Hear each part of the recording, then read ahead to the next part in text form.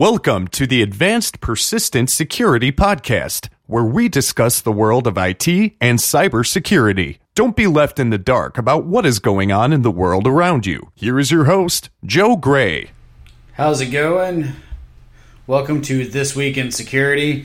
This week we will be discussing cybersecurity in the automobile industry to include Volkswagen, Tesla, Chrysler, Fiat, etc.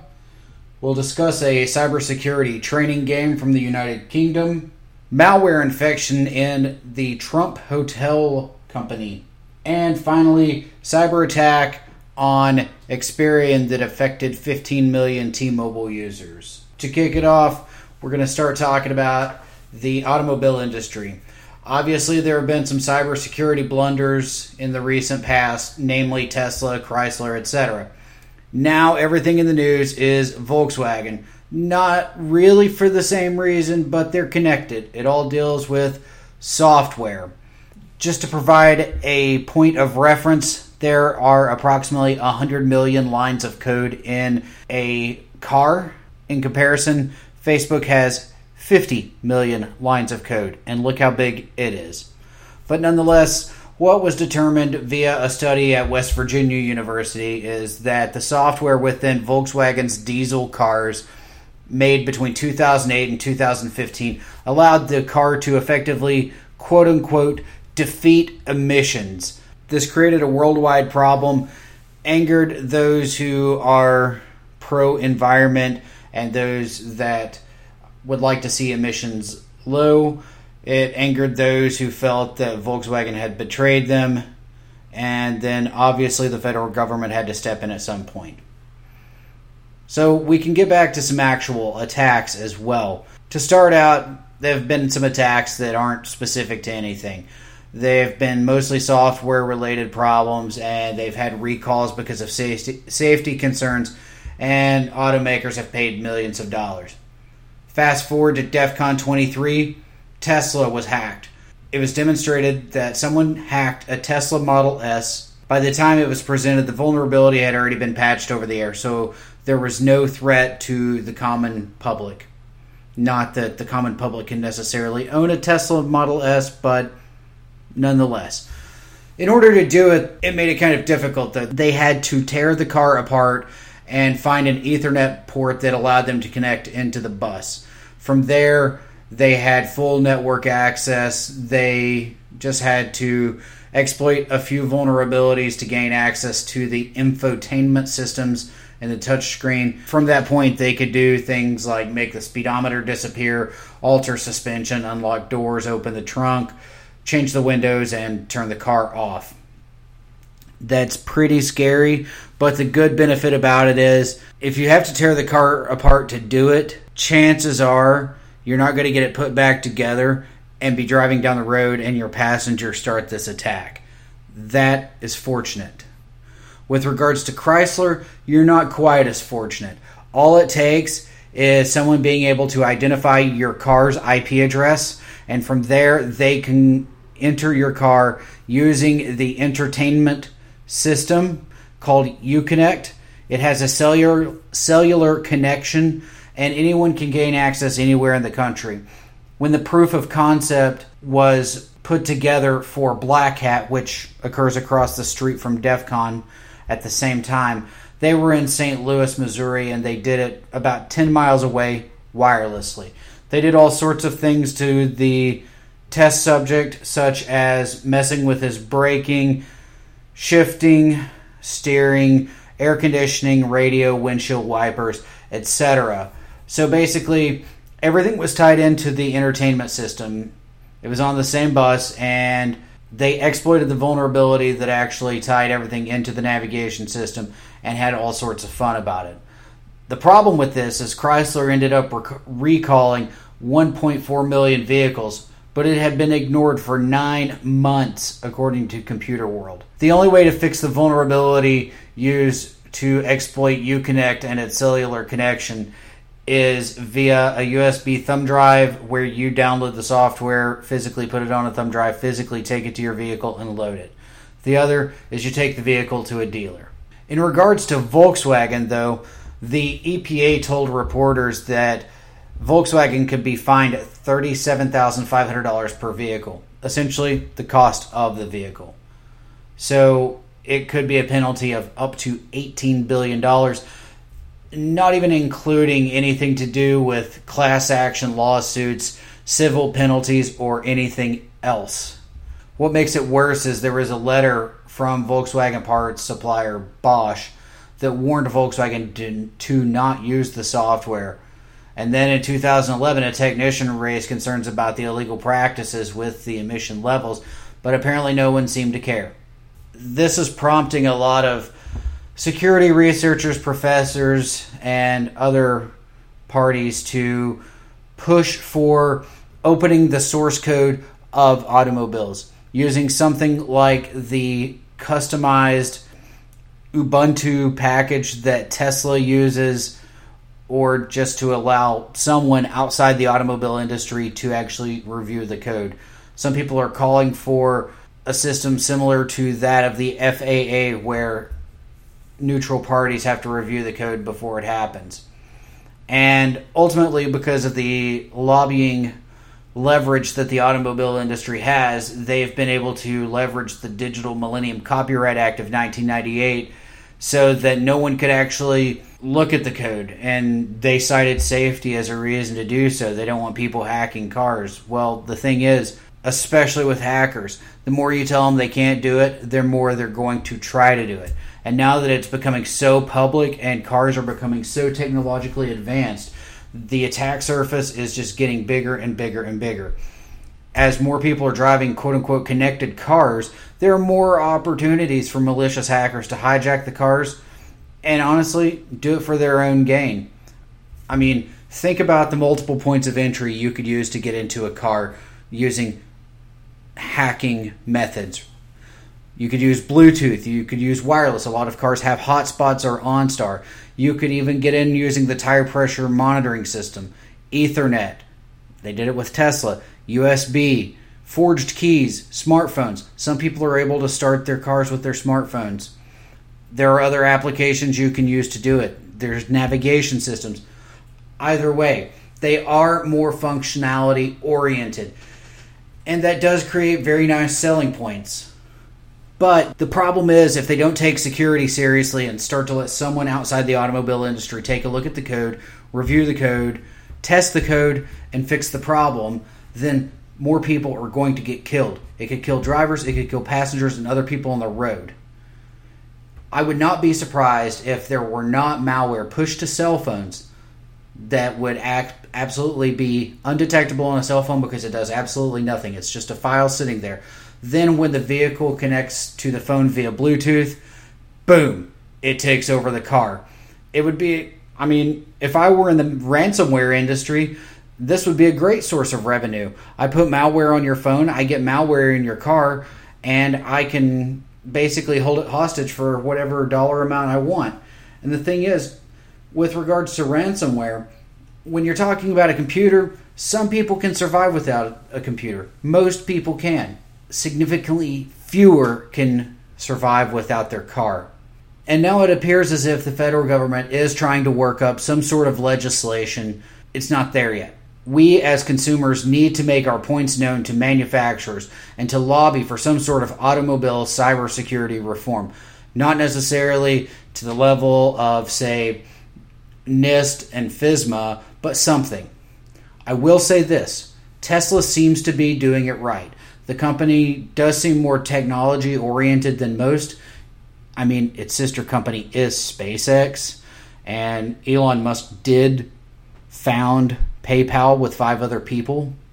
They've adapted that version of Ubuntu that I referred to. It does have open source code on it, and they do solicit input from security researchers. Hopefully, more manufacturers will implement this system and start to use it, or just use bounty hunts. I mean, you can always go to BugCrowd or Bug Hunter or websites like that, review the code they release, and determine what happens. Determine how to fix it. I don't expect General Motors, BMW, Ford, Nissan, Infiniti to be expert coders and elite hackers. I expect them to make exceptional cars. But when cars are being designed and sold with the amount of technology they do today, they should identify their gap in knowledge, skills, and ability, and they should react to it, and they should correct the problem accordingly. It doesn't appear as if this is happening. Fortunately, the National Highway Traffic Safety Administration said privacy and cybersecurity should be high priorities for them and the automobile industry. Hopefully, the National Highway Traffic Safety Administration will gain enough traction and momentum and enforce this so that the trend ultimately will stop. The trend of poor cybersecurity in cars. And at that point, we will set the stage and it will replicate worldwide. We're going to take a quick break and we're going to come back and discuss cybersecurity training software in the United Kingdom. Are you looking for a place to advertise to the unique audience of IT security professionals and enthusiasts? Look no further. Advanced Persistent Security is seeking sponsors. This slot could be yours. Contact sales at advancedpersistentsecurity.net for more information. Thank you for hanging out through the break. Now we're going to talk about a cybersecurity gaming tool called Cyfinx. Basically, it's created by the government of the United Kingdom. It targets a younger audience to get them into cybersecurity. This is in response to a study from ISC Squared, the governing body of CISSP, that estimated there's going to be a skills shortage of 1.5 million people by the year 2020. This acts as a gateway to a host of other games, each of which test security-related skills at various levels. This was created by Cybersecurity Challenge UK, and it was, like I said, developed in response to the ISC Squared study, and it's a massive multiplayer online game. It's a great idea. We have to do something to get younger individuals interested in cybersecurity. Some are already interested in hacking and penetration testing, but either way, we need to do more. Having a STEM curriculum and encouraging computer science and IT majors, that's great, but that doesn't mean they're going to go into cybersecurity. Some of the sponsors of this game include PricewaterhouseCoopers, GCHQ, BAE Systems, Airbus, the National Crime Agency, and SANS Institute. Anyone who is interested in cybersecurity may want to give it a try. It could attract a completely different audience by making it a video game. Every area in the game contains a new opportunity to test a different skill. It's available 24/7, 365. And if you want more information, you can find a link to their website on our blog at advancedpersistentsecurity.net/cyfinx-cyber-security-gaming. Cyfinx is spelled C as in Charlie, Y as in Yankee, P as in Papa, H as in Hotel, I as in India, N as in November, and X as in X-ray. Go to our blog and take a look at it. We're going to take another quick break. I know we sound lazy today, but the next topic is going to be a rather hot topic. We're going to talk about Donald Trump's Trump hotel chains getting infected with malware, leading to a pretty nasty data breach. So sit tight, and we will be right back. Are you subscribed to this podcast? If not, please do so on iTunes and at advancedpersistentsecurity.net/podcast. Thanks for sticking around. Now we will discuss Donald Trump's hotels infected with malware. If you have signed into any social media, turned on any news, heard any conversation about the 2016 election or anything, you've probably heard something one way, positive, negative, or even neutral about Donald Trump. Everything seems to have been going his way until September 30th.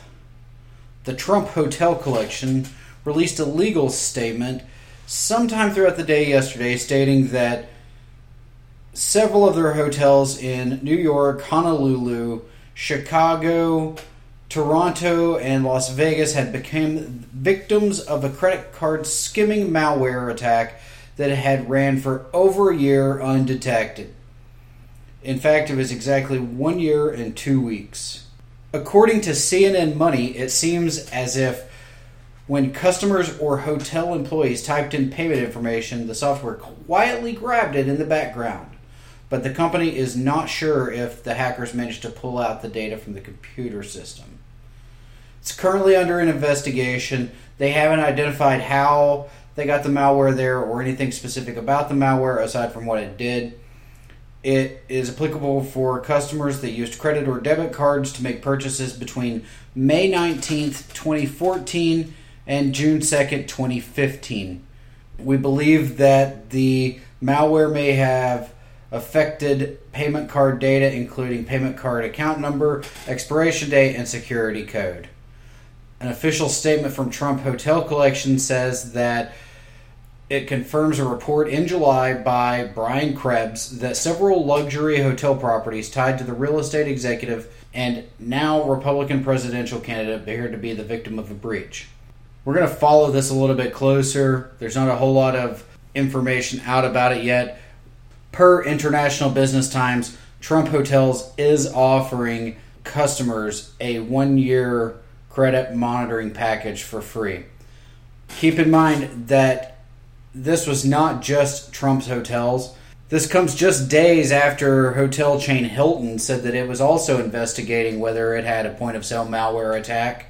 They've not really confirmed a breach, but they are strongly committed to protecting their customers' credit card information, Hilton said in a statement. So stay tuned as more details come out about this. We will provide them. We do intend on doing a follow-up for this story. We just have to wait for details. We're going to take our final break and we're going to come back and talk about the Experian cyber attack that impacted 15 million T-Mobile users and people who applied for T-Mobile service and had a credit check. So sit tight, we'll be right back. Don't forget to check out our blog at advancedpersistentsecurity.net/blog. Follow us on Twitter at ADVPersistentSEC and follow us on Facebook at facebook.com/advancedpersistentsecurity. Thanks for hanging around through the break. We're going to finish this off discussing the next massive data breach, and that is Experian. Experian is one of the big 3 credit monitoring services.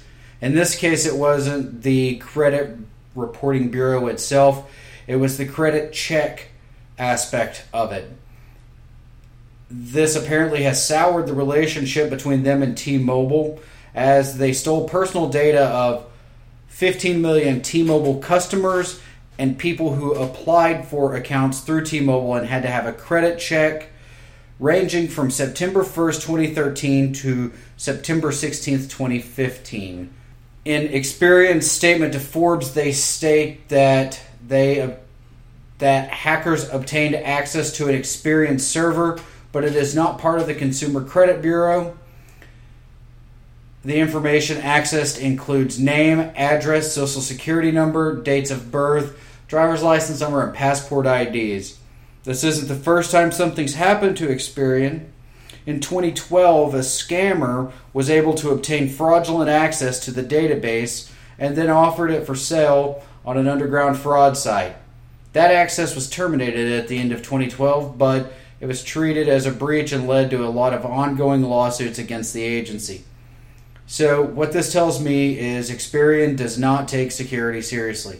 They didn't then. They might take it a little bit more seriously now, but they are still not where they need to be. They do not have the organization culture that is required for this. So the only things we really know at this time is that there's really no hints about who did it other than it's an unauthorized party. They don't know who the criminals behind it are, but there's no evidence that data has been used inappropriately and Experian's working with law enforcement. They said the data was encrypted, but it may have been compromised. So keep following the blog. We will follow up on this. I do want to give you an absolute worst case scenario for someone. So imagine someone with a security clearance working for the Department of Energy with their security clearance records stored with the Office of Personnel Management. that has Blue Cross Blue Shield insurance through Excellus that uses or used Ashley Madison, has a T-Mobile phone or has applied for one, and stayed in a Trump hotel. Think of how doomed you could be. I think that would probably be the absolute worst. But in all seriousness, this attack makes me cringe. I seriously question how organizations can operate without having the proper security controls in place. If I worked somewhere as a security professional and we didn't have the proper measures in place, I would not be able to sleep at night. They should probably take a listen to this podcast and the SANS Top 20 series through Advanced Persistent Security podcasts as well. What seems to be a positive from this is T-Mobile's CEO is being very proactive and very vocal on Twitter about it. His statement to the Wall Street Journal says that we will institute a thorough review of our relationship with Experian. Meanwhile, any T-Mobile customer or applicant can get 2 years of free credit monitoring services from Experian itself. T-Mobile said the data was stored by Experian and was required by law to be held for a minimum of 25 months. He sent this out in an initial tweet, and then from there he followed up some other tweets, some of which sympathizing with customers and others vowing to be in the process of finding a solution. Just keep in mind, this is the next attack in a long line of serious data breaches. Think of some of the others that we have covered. You can review all of these on advancedpersistentsecurity.net/blog. They are the OPM data breach, Department of Energy cyber attacks, Ashley Madison, the follow-up to Ashley Madison, Trump's hotels, and Excellus Blue Cross Blue Shield. If you think your data may have been compromised in this or any other breach, you can check out haveibeenpwned.com. All you have to do is enter your email address, and it will tell you if your email address is posted on any leaks. There's a link to this on this blog post, so go and take a look at it. It's worthwhile. Sit tight for one more second. I'm going to step away for a moment. I'm going to come back, deliver an announcement and some great news, and then we'll close out this podcast. Sit tight. So, the great announcement. If you heard this in the SANS Top 20 podcast last week, I apologize. But Advanced Persistent Security is pleased to announce that we are offering training for phishing awareness for employees. Furthermore, we are offering security policy services for review, revision, and drafting of policies, vulnerability management services, security implementation services, and the Security Awareness Newsletter. The Security Awareness Newsletter is a monthly subscription service at a rate of $40 per month if you choose month-to-month, or $300 per year, where we either send you the materials or allow you to download the materials from our website to include a security awareness poster to put around your organization for the month, and tidbits that you can email your employees to keep them aware of whatever topic. Some of the topics we are including are phishing, personally identifiable information, e-commerce, passwords, and smartphones. Furthermore, if you enjoy this podcast, love us on iTunes and give us a 5-star rating to let us know we are doing a good job. If you have any feedback, email podcast@advancedpersistentsecurity.net.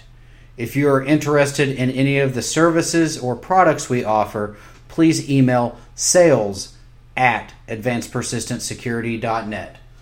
That's all I've got for this week. Let's close it out, and I will see you again on Thursday, resuming the SANS Top 20. We will be covering security skills assessment and training, secure configuration for network devices such as firewalls, routers, and switches, limitation and control of network ports, protocols, and services, and controlled use of administrator privileges. I'll see you then. Thank you for listening to the Advanced Persistent Security Podcast. Until next time, stay secure and don't forget to subscribe to this podcast.